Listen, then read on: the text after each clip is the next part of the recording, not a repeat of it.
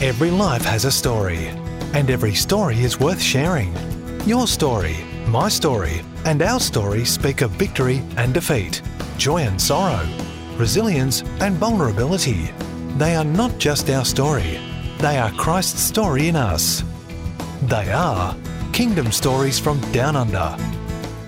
If you've been in a Christian circle in Perth, I am sure you would have come across Nigel Godfrey and his bus ministry. He has taken young people for years into camps, into various ministries, sports initiatives, youth camps, youth ministries, and he was just blessing so many churches and so many young people.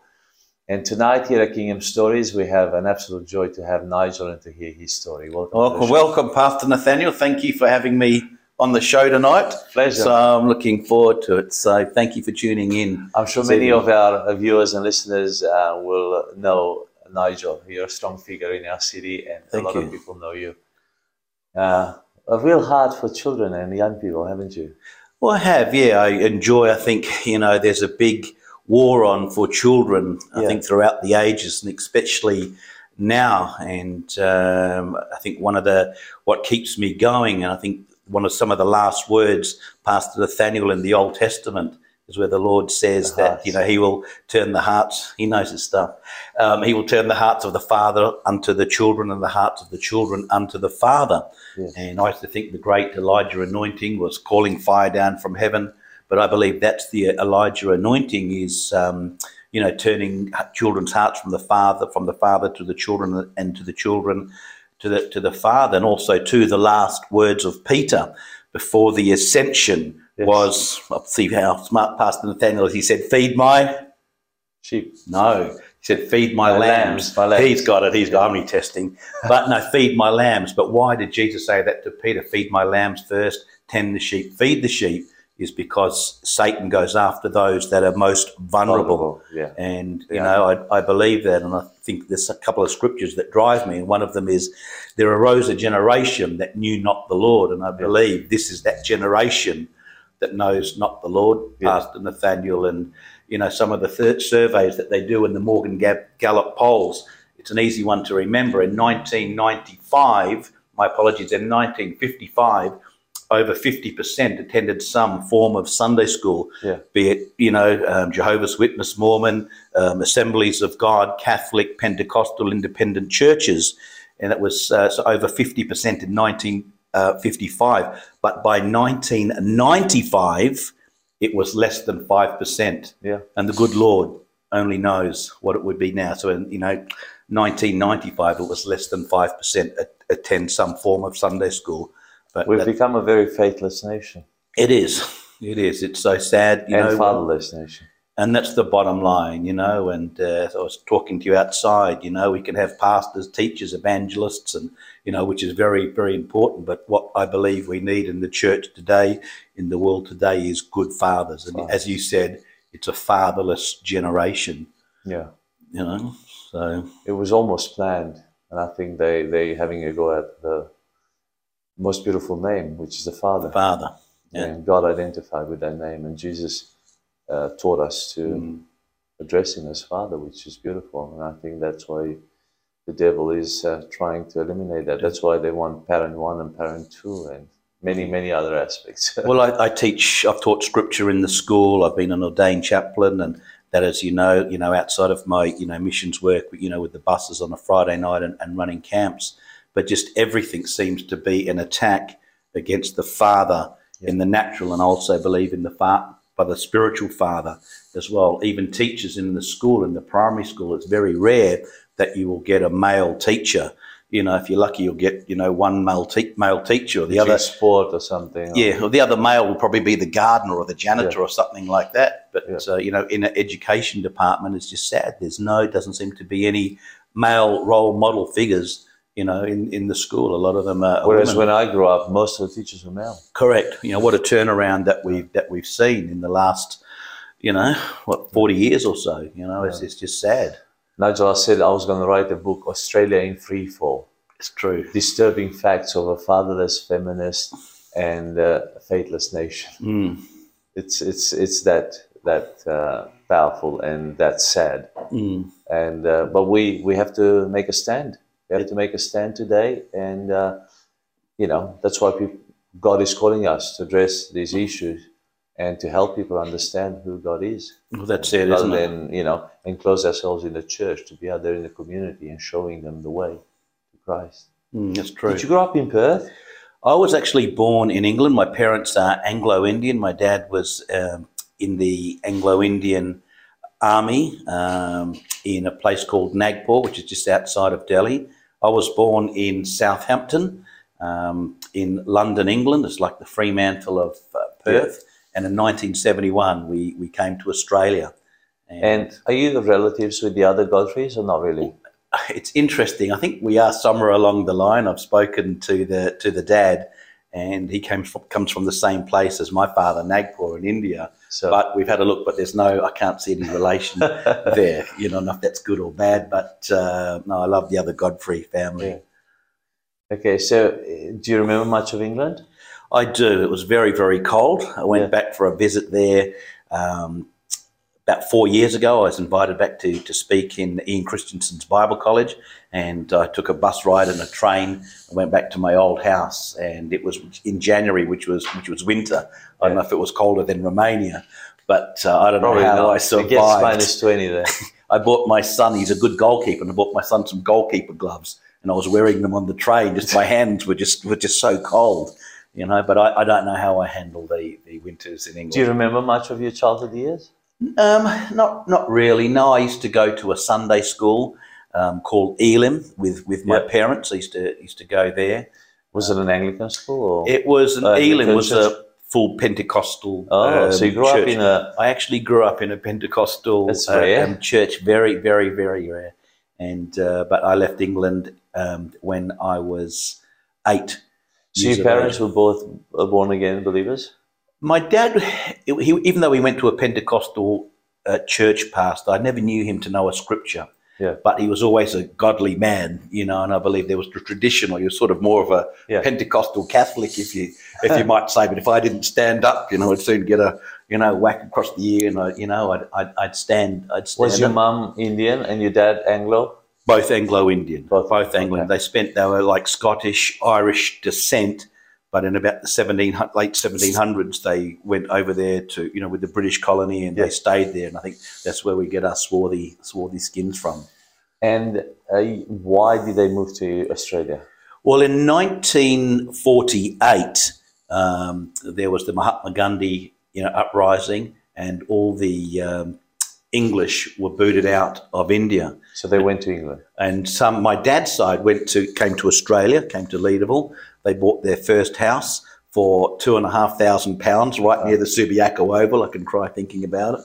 And, a lovely, lovely house. But my mother's side, they went to England when everyone was, had to leave India. And it's what happens. They'd give the Indians the good jobs and, make it very difficult. They didn't boot them out, forgive me for saying, but they made it very, very difficult to live. So they had to emigrate out. That was the Louis Mountbatten when he handed over the authority of England, back to the Indians. All the British left. So you went to England, and why did your parents choose to come here? My dad's side came to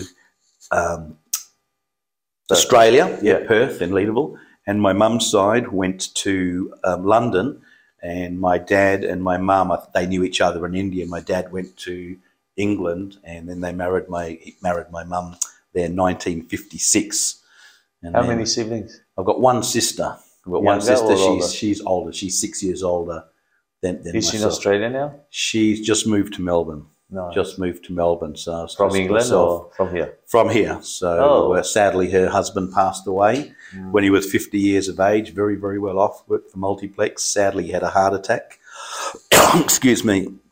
And he passed away. And my sister sold the house, and I took my dad in with us for the last 5 years. He passed away. He was 93. God bless him. And it was hard living with me. I know. I just got an auntie just passed away a few weeks ago, 99 years of age. And I've got another auntie, 95 years of age. So I'm starting to put turmeric in my tea and, eat more garlic and chili and all that. And I've never known them. It's interesting. I've never actually known my parents or my aunties ever to have the flu. Yeah, they'll get headaches and crook, but I've never known them. I think because it's all the turmeric and all that they have. Yeah. It works. So you moved to Australia, and did you live in Leederville? We moved. It's funny. We moved to Balcatta, and my auntie's in Leederville. We bought our first house. That was the outskirts of Perth. It was. There was a 7-mile pub, and my auntie's, "Oh, what are you doing moving out there? There's nothing there. This was just down the road in Balcatta. There's going to be nothing there for years and years and years. Don't go. Get somewhere in Subiaco, Mount Hawthorn." Yeah. And anyway, we moved to Balcatta, and my dad got his house for £16,500, and then sold it for about $600,000. A few years down the track. Yeah. So it was a good move. So you grew up in Balcatta? I grew up in Balcatta. Did church attendance continue in Australia when you moved, or not so much? Not really. If I back up, I'm just reminded of a story that I shared last night in a church, if I may. And sure. When I left Southampton Docks, Pastor Nathaniel, there was a man, like Southampton Docks is like the Fremantle, ships where you sail. And this man, it was a 31-day cruise on the Achille Lauro, an Italian ship from Southampton to Australia. Beautiful, going through Italy. We didn't do Romania, but going through Italy and Africa. And we didn't go through the canal. The canal was closed at the time. But just before I got on the ship, Pastor Nathaniel, a man came up to me and he goes, "I've got something for you, son."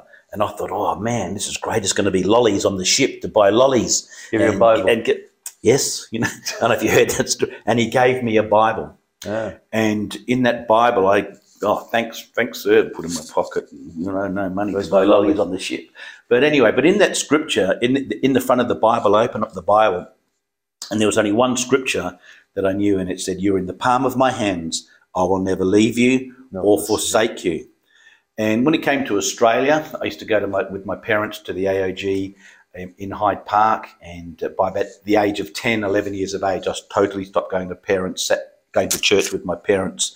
Pastor Nathaniel was sad, but I was probably arrogant. I thought I was some young soccer superstar like Pele. I was good. But anyway, there was arrogance there, but I broke my parents' heart and I stopped going to church. But when I was about 17, 18, some of my friends in the streets of Balcatta started to get saved. Oh. And I'd grown up sometimes in the church. I knew about church, but I think I knew it all in my head, but not in my heart. And just for these guys in Balcatta, just for them to come up and put their hand out to shake my hand, I just couldn't understand it. They got saved. I went to a party one time and they're talking, "Oh, Charlie, got saved, and George got saved, and Joe got saved." We're having actually a big Balcatta school reunion tonight, but I've chose to come here instead, which is the higher call, I believe. But I thought I knew it in my head, but I just say, "Leave me alone, leave me alone." Anyway, I went to church a couple of times with my friends, and I thought, then they just leave me alone. Yeah. Or words to that effect. Yeah. If you can imagine. But what happened, I'd never had peace in my heart. I'd be going to the parties. I'd have some nice cars, girlfriends, sport. I was quite, popular in my youth, and that I just loved life. But there was one time when I came to church. I think God had been working on my heart for about 2 years. And I came to church, came out the front, and this presence started to come all over me. And I just started to weep, and I just started to cry. I didn't know what it was, didn't happen. And then this guy came up. It was a little guy. You could sort of smell him. I won't mention his name. But he just came next to me. I knew who it was because my eyes were closed. I was crying, and I could just... This guy came next to me. He was a Mauritius guy, lovely guy, loved the Lord. And then he said the only biblical words that I knew in my life when this presence came over. He goes, "Nigel, you are in the palm of my hands. I will never leave you or forsake you." And from that day, Pastor Nathaniel, it was different. It wasn't up here anymore. It was in my heart. I couldn't watch TV for about... 2 years after that, or, apart from the soccer, but I couldn't watch TV. I couldn't listen to the radio. I found it very hard when I'd go to the movies. I stopped smoking, drinking. I was never a big drinker, but I used to get into some other stuff. But something happened in my heart that night where it just, my life radically changed. But the only Bible scripture that I knew. It's like 11 years later when this presence of God came, what I know now to be the presence of God came over and upon me. I thought, man, this is the same God in England as it is in Australia. Yeah. And then this is real. The penny started to drop. Yeah. What school did you go to? Balcatta High? Balcatta High School, where all the smarties used to go. Yeah.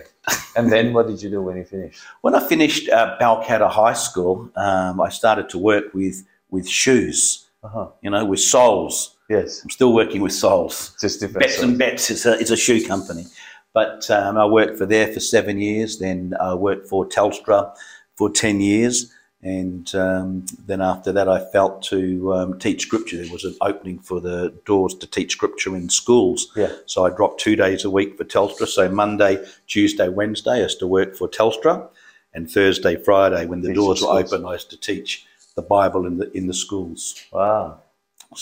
When did you meet your wife? Again, Bets and Bets. I used to do a lot of advertising in the paper. And one day I was you talk about destiny, I was taking a photo of my staff, the girl that, did the ladies department. I had someone running the men's department and handbags and the kids department. I thought, man, if we're going to be in the paper, I want to be in the paper. And so I asked this girl to come along, and this lady came along down the street and said, can you take a photo? Now, these were the days before we have the iPads. You can crop and paste. You'd take a photo, take it to the newsagent. 3 days later, you'd get it back, and you're probably over here and the shop's over here. But anyway, cutting a long story short, this lady came past, and I just said, can you take a photo of us? And I knew I wasn't even going to be in the photo. And she was of a certain nationality. And that's the next lady comes past was my wife. I said, excuse me, are you any good at taking photos? And she said, yes. And she took, she took a photo of us. And that's how, that's my first meeting of Linda. Was she working at Bets and Bets? No, she was working across the road. She was a secretary for a big bricklaying manufacturers company, Bricklaying, which is about 3 shops down in Morley Markets, where the Bunnings used to be. That used to be a big bricklaying, and she was the secretary for Metro Bricks. And I had the Bets and Bets shop in the Morley shopping centre. Nice. And then we've been dating now we were dated for about 2 years. Was she Italian? She's Italian, yes. She was Italian. And the parents were okay with that, her dad? Not at all. Not at all. I went through grief, heartache, disappointment, everything. No, the mum was not happy at first. She thought I was Calabrese, which is the South Italians, with my skin complexion, and I speak a little, parlo italiano, a little bit of Italian, and I think enough to mess it up. Yeah, and I wasn't mucking around, but I was just talking to her, mucking around, trying to be friendly, and she thought I was Italian. Then she found out that I wasn't Italian. Oh, even worse. It was worse. I wasn't Italian, and the big thing, I wasn't Catholic. And then I told her I was going to Bible college. I didn't have much going for me when I asked Linda to marry me. But anyway, thank God, Mrs. Andriola, Linda's mum, finally gave us the blessing, to get married. And one day I came after work past Nathaniel with my briefcase. I didn't have much in it apart from my lunch. But I thought I'd impress her and wore my shirt and tie when I was asking, Linda's hand in marriage and asking for her blessing because her father died some years ago before I came on the scene. And then she goes, now, Bella, sit down on my boy. Now, Bella, she's a beautiful girl, but, and I'm going to think it's because I don't have a job, I'm not Catholic, I'm not Italian, what is it? She goes, Bella, she's a lovely girl, but she cannot cook. Oh, no, don't worry, that's okay. But Linda couldn't cook a cracker. Forgive me, Linda, if you're watching, but you're a beautiful cook now, love, beautiful cook. But, they go make their own pasta and have their own chickens out the back and everything. But so Linda never picked up nothing. The trade? The trade. That's she wasn't fit for an Australian, for an Italian. She was only fit for an Aussie. That's it. But she cooks some lovely, lovely meals now, So you did the cooking in the first years, or you went takeaways, fish and chips? No. She became a good cook. I remember the first time she cooked for me on a date. She came over to my dad's house and she cooked up this squid. And I was eating this. And she goes, oh, what is it? I said, it was great. She goes, now how is it really? And I thought it tastes like chewy thong, like those flip-flops, you eat. But she's an excellent cook now. That's good. So were you at the time Christian? She wasn't? Correct. So you married a non-Christian? No. We started to date in 1990. I can remember that specifically. It was when the Italian World Cup soccer was on with the Romanian Hagi and all that great, some of the best soccer years. Who won that year? 1990, it was Germany. They beat Argentina. It was repeat. But I was dating Linda. We fell in love. I really enjoyed Linda's company. And I'll be honest, I was dating some other Christian girls when I'd go to preach at a young age. And, I used to do the children's ministry and get girls to come along and play the piano and sing like the angels. But I'd always be enjoying Linda's company, Pastor Nathaniel, more than some of these other girls. And then what happened, I'd always wanted to go to Bible college my whole life when my friends used to go. So she was coming to church with you? She was coming to church with us. Not haven't experienced She didn't have an experience, no. And I was sharing this last night about spiritual warfare, because my wife Linda came from a very traditional Catholic background. Yeah. And I was just sharing this last night. We came to the church. I said, Linda, would you like to come to church? And I think at first she didn't think, the elevator went to the top. And the first time I invited her to church, I slipped in the back and we slipped in behind the sound desk. And I thought, Lord Jesus, just let this be a lovely sermon, maybe 3 nice songs, maybe, a little message. I'll have some ginger snap cookies out the back after church and a cup of tea and I'll slip out the back door. But as we got there, the pastor, Frank Holtgren, it was a very warfaring church. We'd march around and spiritual warfare and dancing.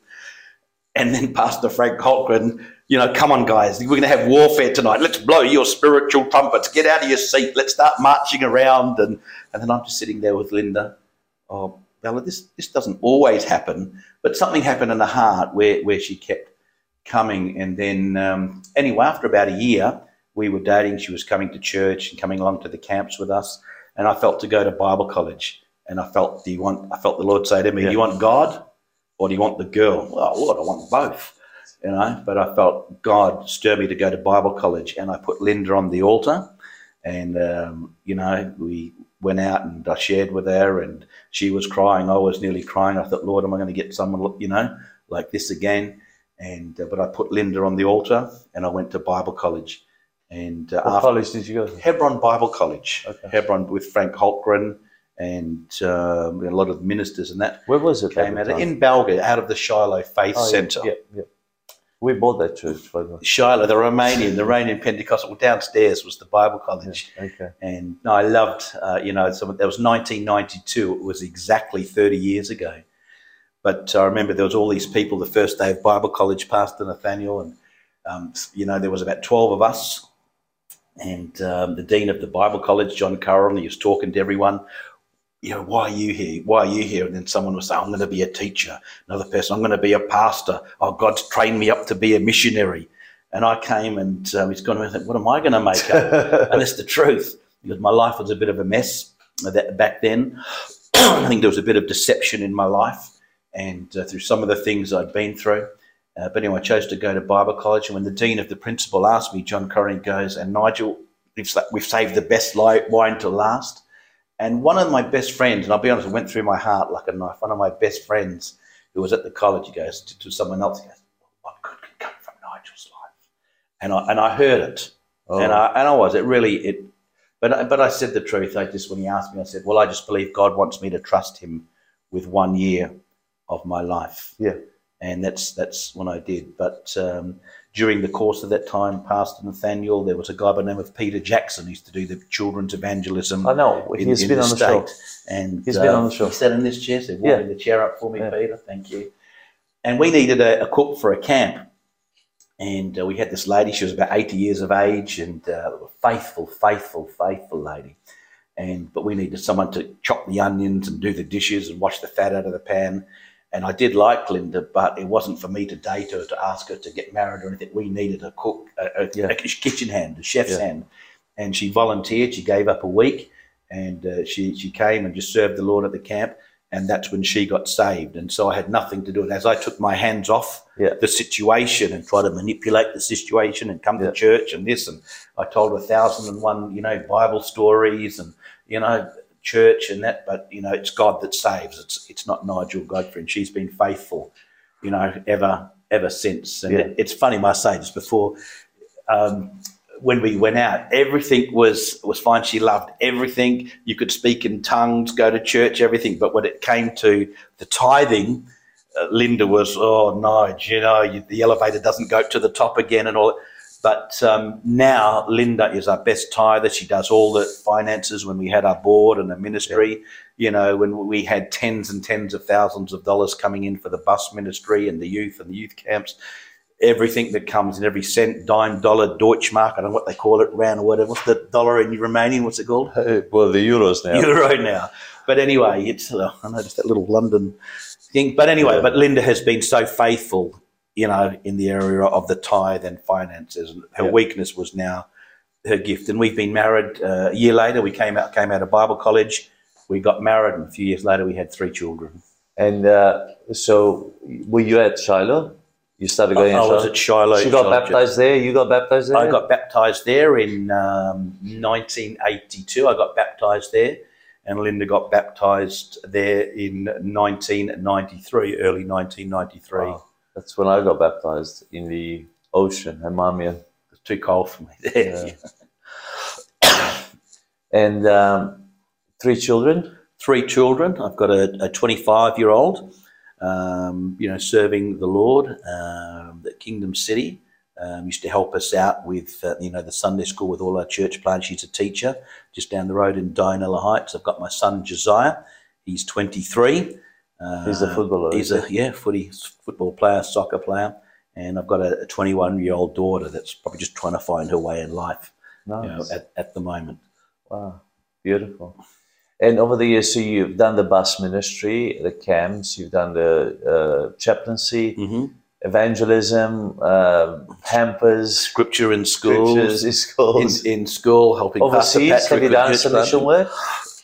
Well, it's interesting. I've been to New York, the only probably place the mission. I've never been on a missionary trip, but I spent time with a guy called Bill Wilson. I don't know if you heard of Bill Wilson in New York City. He buses in over 18,000 kids in the city. And I'll be honest, when I went there, Pastor Nathaniel, we did a 4-month trip. As soon as I found out, about 2 years after we were married, when I found out Linda was having a baby, in Italian they call it spetching or la spetta, in waiting. And I resigned my job. She resigned her job at Metro Brick, and then we went to America for 4.5 months. But our main base was in the ghettos of New York City. And what was he doing with the buses? Well, Bill Wilson, he'd pick up youth in the buses, and these kids, it was just wild. You know, I've worked in Balga, Kandula and Girraween, the KGB area, and I thought that's easy, no problems, no worries. But it's just a different level. It's like hell on earth there. And it is just scary, the ghettos, the gangs. So we were in the place called, oh, bless you, thank you.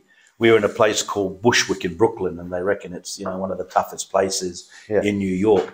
But I believe that's where it was the burning bush for me, and it was the best and worst thing that ever happened to me. Because when I came back to Perth, I just couldn't settle. There was something in my spirit, and I looked at this area here, and, you know, Lord, I used to come, I used to cry.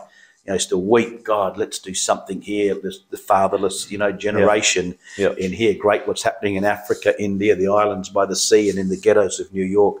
But Lord, what about my city, Perth? That's right. And that's when I gave up and then started, you know, really just laying my life on the line and just going for it and having a go. Beautiful. You're also part of the church plant in Ellenbrook. Yeah, well, we planted a church with Patrick Humberstone in 2003. When the Shiloh Church moved out and sold to the Romanians. As you know, that was late 1999, right at the turn of the century. Yeah, they established it. They established the church. It was called North City. And my heart was still in Balga. And I wanted to just stay in Balga, but the pastor at the time, it wasn't Frank Holder, he took over, but a pastor by the name of John Finkeldy. He asked me to stay on at the church. He was here. He was here. Well, you've done it all, warming up the seat for me. But John asked me, he said, Nigel, Linda, would you like to stay on for 3 months? Wasn't would you like to? You know, would you like to? You know. So, but anyway, we stayed there for 3 months and let all the young couples and youth settled in. And then once the young couple and youth and family started to settle in, I came back to Balga and helping Peter Jackson You know, we were working on ovals, we were working in schools, we went into this little Anglican building, and then, you know, they closed off, and that's how the bus ministry started, where we were working on different parts of the ovals and Balga boxing halls and gymnasium. We were running church on a Friday night out of 4 different buildings. But there was a time where we just had no buildings, and I felt the Lord was saying that was it. Always believe in the principle, go until God says stop. Yeah. But right at that time, it's interesting, you know, as you pray and you believe and you seek the will of God, that's when Patrick Humberstone, came on the scene and asked me to help him out with a church plant in Ellenbrook, and all we had was one old bus. And, you know, sometimes it started, and other times it wouldn't stop. You know, the pre-ignition and all the kids on the bus, they loved it. I was the only one that didn't enjoy it. And then we started off in a hall probably about 4 times as big as this. Yeah. And then we went to another hall in Ellenbrook. Then we went to the primary school, and things really started to grow. But what happened, the senior ACC pastor, Pastor John Warwick, he pulled Patrick out. He left myself there. But what happened, he put another pastor in.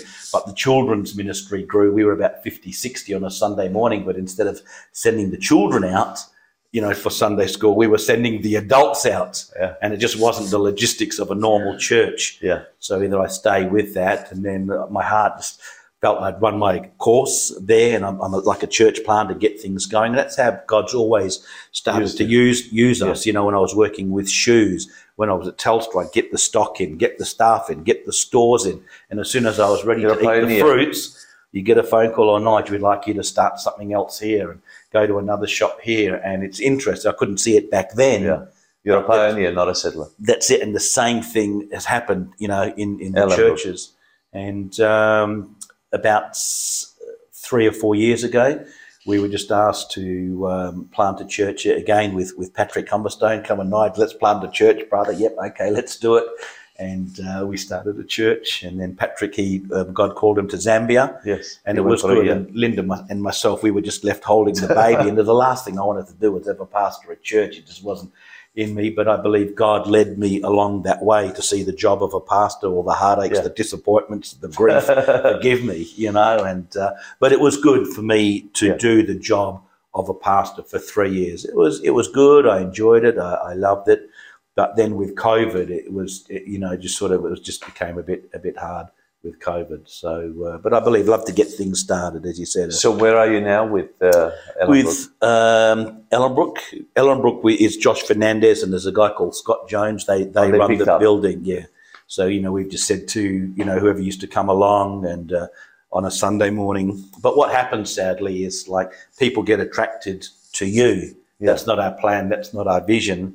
And that happened in Balga. Like when we moved out of Balga, we'd send the kids, you know, like some to the Romanian church. They didn't want them there. You know, we'd send them, you know, bus them in other places, but we'd bus them, we'd feed them, we'd talk to them, we'd help them, we'd visit them during the week. And sometimes they just go to these churches where we try to fit them in, Girraween AOG, the Salvation Army, and they just become numbers in the church. And then sadly, they just fall away.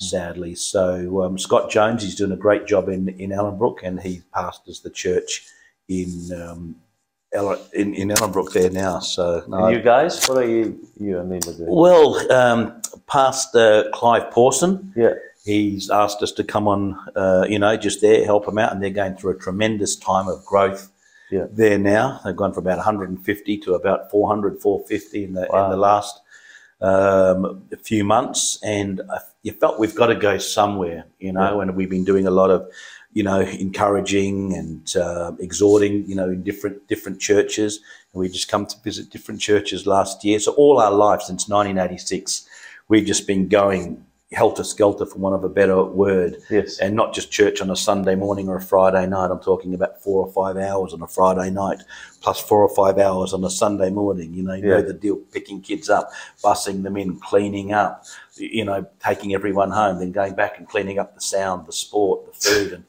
and all that. So last year we just took a year off. I resigned my job at Mercy College. I was a teacher there for 7 years, not a teacher, but like an education assistant, pastoral support, chaplaincy, just everything.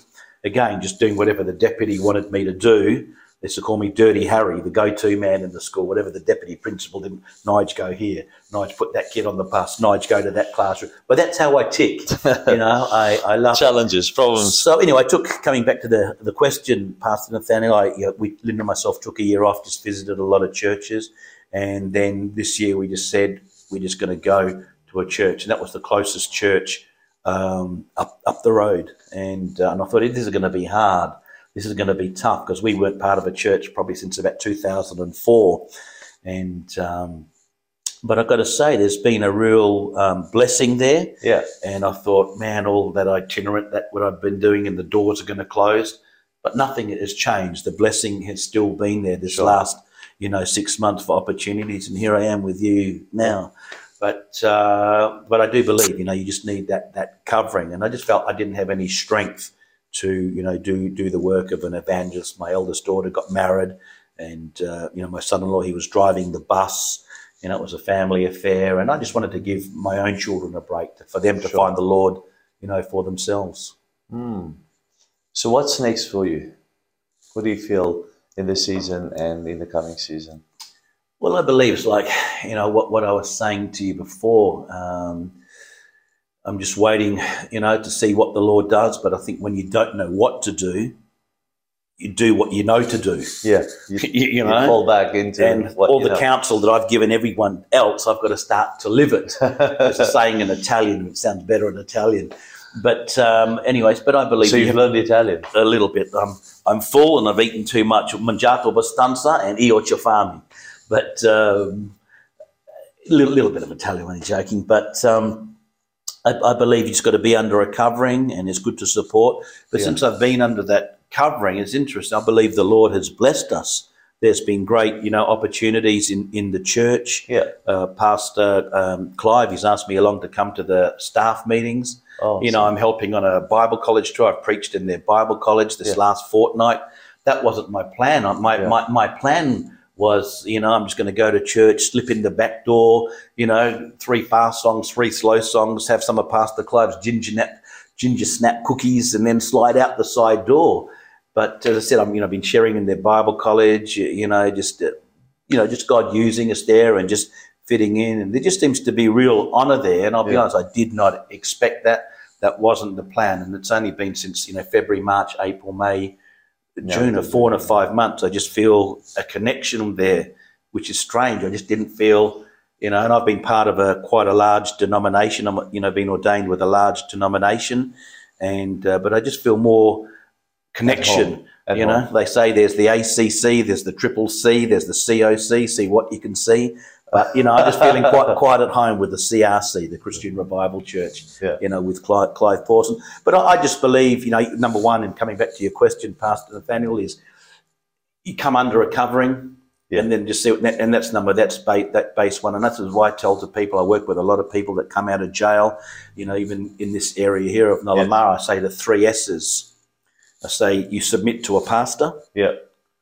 You serve, doing something minimal, be it pouring cordial for the Sunday school, or, helping in the car park, hand out brochures, greet people. Yeah. But submit to a pastor, serve, and sow your finances. Yeah. Serve, submit, sow. Yeah. And so I've got to come back to my own counsel now, and I believe that general principle, works for me. And I always, come to the basics. I'm a bit of a simple person, but this year I just believe that I just want to find the will of God, and I want to finish well. So I believe I'm like Muhammad Ali. I've got to reinvent myself. Yeah. I can't do canoeing and sport and all that in the buses with the kids now. I can train others how to do it, as I have been this last fortnight, but just to reinvent myself. And I'm just trying to find the will of God and move in it. A lot of pastors, I'll see what happens. I shot an arrow in the air. It fell to earth. I know not where. Que sera, sera. But I believe, again, serve, sow, submit. And the other principle that I work on is, if it's God's will, I said, there's 3 things that have to line up. Number 1 is God's word. Yeah. Number 2 is peace in your heart. As the Apostle Paul says, let the peace of God and the understanding, be the peace in your heart. Yeah. Be the umpire in your heart. So God's word, peace in your heart, and circumstances. And when those 3 things line up, I'll go for it. You know, God's word, peace in your heart, and circumstances. You know, doors opening and doors closing, and but I just feel myself at the moment just that peace there, that the church. And Linda's actively in that as well. I'm sorry, Linda. Yeah, very much so. Yeah, and I thought, I don't know how she, you know, she'd go, because you know she's been with the kids cooking. Yes. You know, she's had her own bus run and things like that. And she's just been such a great helpmeet, you know, to the ministry. You know, well, Sharon is great. I've interviewed Sharon and David Boston as well. So I've got to do Clive one of these days, and Carmen. Carmen, wow. Yeah. So that's good. It's great. We were neighbours there. He's been an amazing man, and they were very kind to us. They left us the chairs when they left, and we were able to do the same when we left that building as well for the church that was coming in. So it's just beautiful, beautiful, beautiful. Thank you for. What's your life motto? What do you live by? Well, I just believe, you know, my life motto, I believe, is hold your peace and keep moving forward.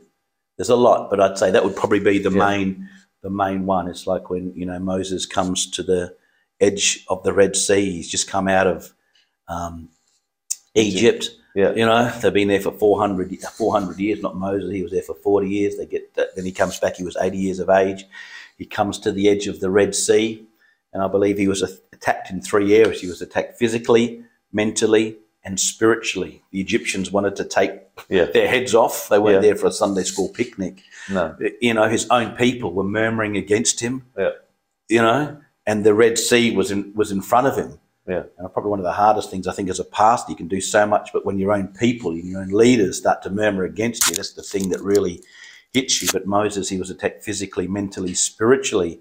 And the Lord says to him this, you know, amazing thing: Moses, hold your peace. Yeah. But I command you to move forward. And God commands us to hold your peace. I believe that's God's sovereignty. Yeah.